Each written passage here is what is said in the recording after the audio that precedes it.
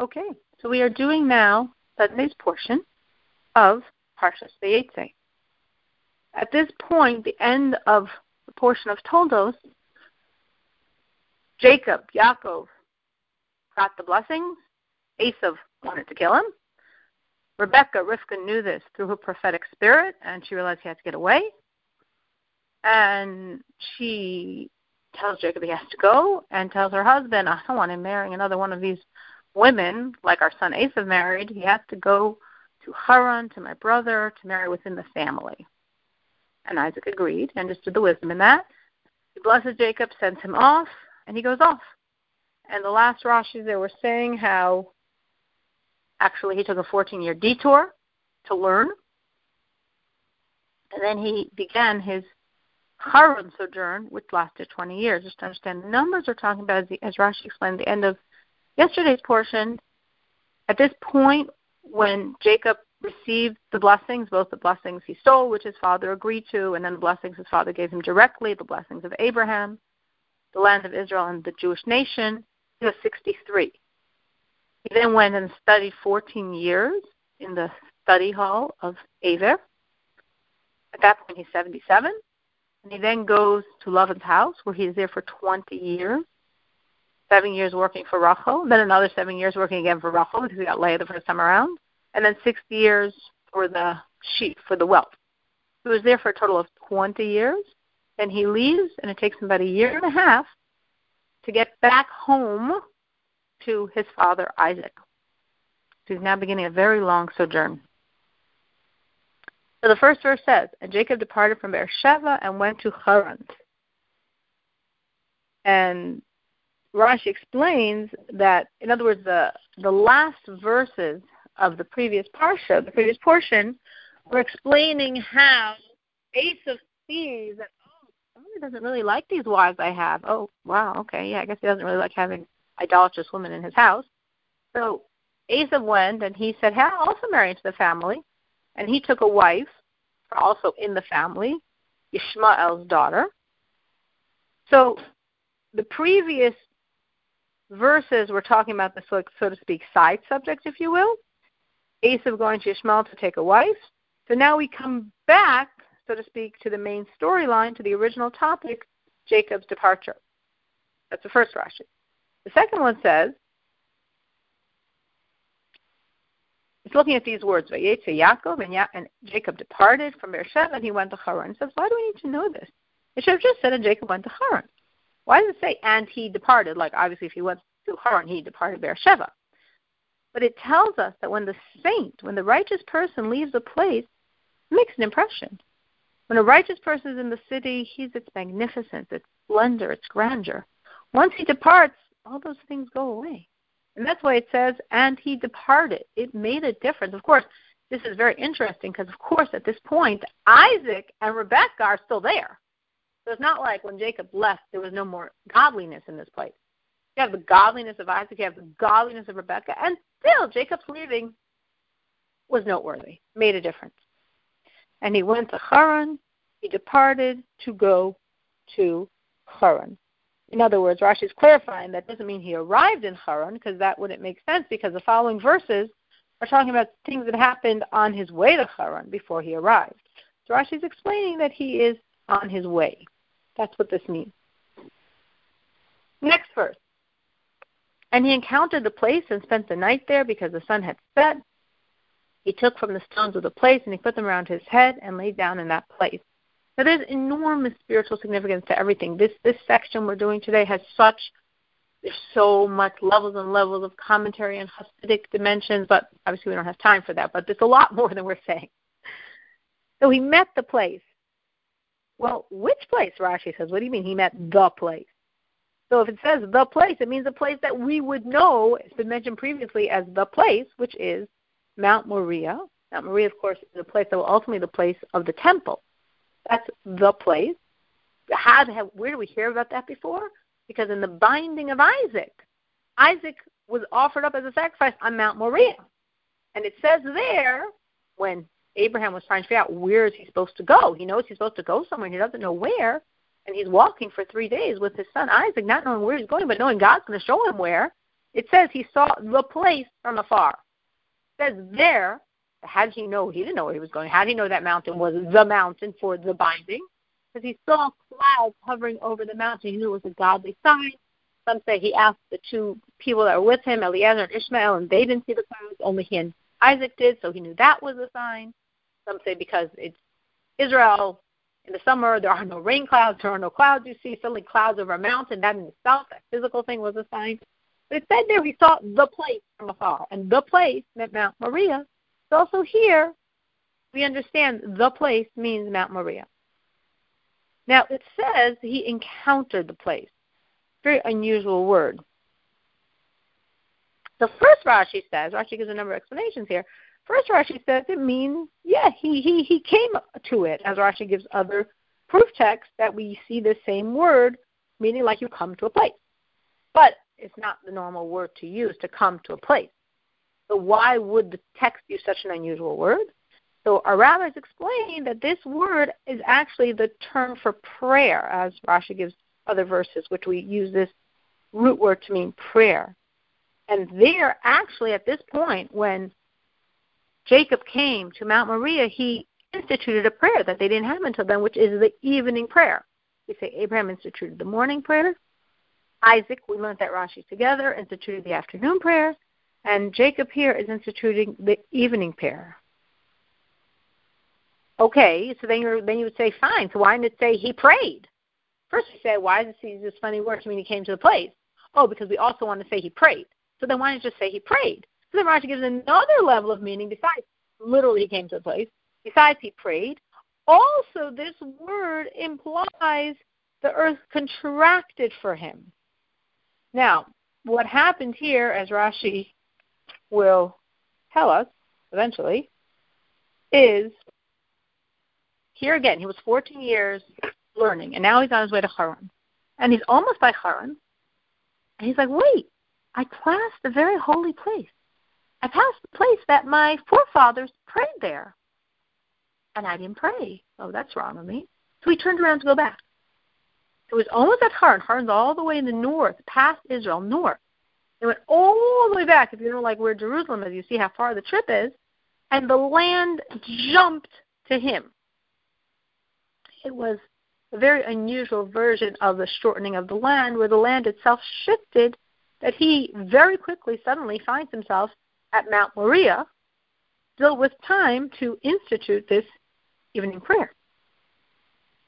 Now, how do you institute the evening prayer? Because, as the next Rashi says, it's written very unusually. The verse should have written the sun set, and he spent the night there. It's not what it says. It says he spent the night there because the sun set, meaning the sun set suddenly, not in its normal time. In order for him to spend the night there, if it had still been daylight, he would have come there, he would have prayed, and he would have turned around, because his point wasn't to sleep somewhere, as we will later probably not get to. This was the only night in 34 years that Jacob actually slept. That's 14 years he was learning Torah and he didn't sleep at night. For the next 20 years, he's watching Love and Sheep day and night and doesn't sleep at night because he's watching the sheep. He has one night of sleep this night. The son slept and he went to sleep. Which again, there's many Hasidic dimensions on why here in the holiest place of all these 34 years he's sleeping and attaining a level of godliness beyond what he could have attained with his own waking hours. It says he took the stones from the place and he put them around his head. So he made them almost like a pipe around his head because he was afraid of the wild animals, Rashi says. As if, of course, it doesn't seem to make much sense either. You're putting stones around your head and that's going to protect it. I mean, the animals can't jump over the stones. I mean, obviously, again, there are many, many commentaries explaining all of this. So the stones began to argue with each other, and each one said, wait, the tzaddik, the saint, should lie on me. The saint should lie on me. So God made these stones, which not randomly were exactly 12, symbolic of the 12 tribes, into one stone, and that's why later it says he took the stone that he placed around his head, not the stones, because the 12 became one. And he lay down in that place, and Rashi here says what I just told you. That place is to minimize, only here he lay down, but the 14 years that he was learning Torah, previous to this, he did not lay down. He was learning Torah day and night. And I'm adding, and the next 20 years when he was working for Lavan, he also didn't lay down. So he goes to sleep. And he had a dream. And he dreamt. And behold, a ladder was set earthward, and its top reached the heavens. And behold, the angels of God are ascending and descending on it. Now, Rashi says, what? The angels are ascending and descending? Angels are in heaven. Shouldn't they be coming down first and then be going up? So Rashi explains, no. What we have here is, Jacob is right now leaving the land of Israel. Jacob always had angels surrounding him and protecting him. So the angels of Israel were ascending up the ladder, because they weren't going to leave the land of Israel, and different angels ascended down to accompany him outside the land of Israel. A little story says there was a certain very saintly boy, I think it was a Ruzhner. He was a child that every time he learned with his teacher Chumash and Rashi as a little child, he would always ask the question, exactly the question that Rashi was about to explain, because he was like the child Rashi's writing for. So his teacher was having such joy and pleasure and pride, and every verse the boy rattled off, had all the questions that Rashi was about to answer. When they came to this verse of the angels ascending and descending, the boy didn't have a question. And the teacher's like, don't you have a question? Because he knows Rashi has an answer. And the boy says, no, I have a question. The teacher's thinking, that's so strange. Every other question you get, this one's actually a pretty obvious question. Why doesn't he get it? So he said to the child, how do I have any questions on these words? Doesn't it strike you that it's odd? And the child said, it's a dream. On a dream, you don't ask any question. The next verse. And behold, God was standing over him. And God said, I am God of Abraham your father and God of Isaac. The ground upon which you are lying, to you I will give it, and to your descendants. So it said God was standing over him, and Rashi explains, why is God standing over him? To guard him. In other words, he's over Jacob, not over the ladder. This is one that we have for each one of the forefathers, Abraham, Isaac, and Jacob, a verse which implies God is over them, which is the foundation for the Kabbalistic concept that our forefathers were God's chariot. A Kabbalistic concept that every one of the forefathers was like a chariot for God, was like God's wagon, went exactly where God wanted, did exactly what God did without any independent will. So this is the verse for Jacob, that God is standing on him. He says, I am the God of Isaac. Now, this is very unusual because generally God would not relate his name to someone when they're living. No matter how righteous they are, we still wait till they're passing when they, like, so to speak, pass the test. They lived a whole life of complete righteousness. Now they're gone. They can't mess it up. Then God will say he's the God of so-and-so, like he says he's the God of Abraham. So how come here, Isaac is alive. Why is he saying he's the God of Isaac?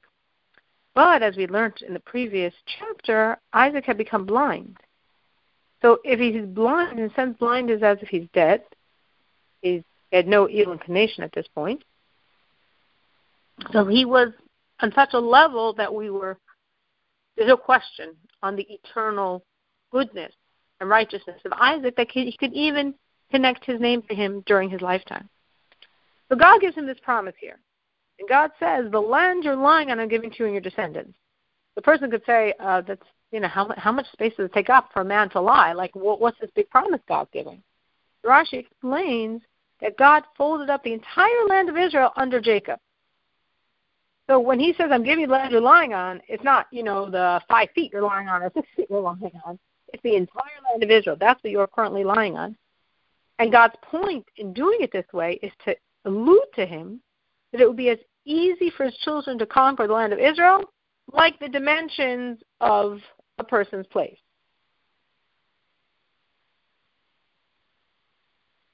And your offspring will be as the dust of the earth, and you shall burst forth westward, eastward, northward, and southward, and all the families of the earth shall bless themselves by you and by your offspring. You shall burst forth, ufaratsta. Rashi explains that you shall be so strong, like bursting forth in strength. Behold, I am with you, and I will guard you wherever you go, and I will return you to this soil. I will not forsake you until I have done what I have spoken for you. I am with you. Why did God say this? Rashi explains, because Jacob was afraid. He had two enormous protagonists he had to deal with. Jacob, as we'll see later in the Chumash, had a very hard life. I mean, everybody does, and the bigger the person is, the more. So obviously Abraham had 10 enormous tests, and Isaac had many struggles. But Jacob, more than any, went through so much. And he had to deal with such evil people. So he was scared. The evil of Lavan that he was about to now encounter and live with for 20 years, and the evil of Esau that was lurking in the background and waiting there for him. So God's saying, I'm with you. And God says, and I'll guard you and I'll return you to the soil if I'm forsaken until I have done what I've spoken for you. Until I have done. The Rashi is saying here, this word, it's based in the Hebrew, Adasher im asisi. Im usually means if, but Rashi says many times that it has 4 translations. If is only one of the 4, here it means that. Until that I have done what I have spoken for you. What do you mean I've spoken for you? Rashi says I've spoken for your need. I've spoken about you, not what I spoke to you, because we don't see him talking to Jacob before. This is the first time he's, so to speak, directly talking to Jacob, so it can't mean I've spoken to you. But what I promised to Abraham regarding his offspring, that promise is for you. It's not for Esau. I didn't say to Abraham, Isaac will be your offspring, meaning all of Isaac will be the Jewish people. I said, in Isaac will be offspring. In meaning part of Isaac. You're that part. And Rashi says, whenever we have this concept of the you, I've spoken for you, as we have in the Hebrew, li, lecha, lo, lehem, for you, all of these words always mean regarding you. Not to you, but regarding you. And this verse is actually the proof. Because God can't possibly mean, until I fulfill that's what I've told you, because God never told me anything before. This is the first time God's talking to him. So obviously this proves that using this term for you doesn't mean to you, but means regarding you, about you. And we'll stop at this point.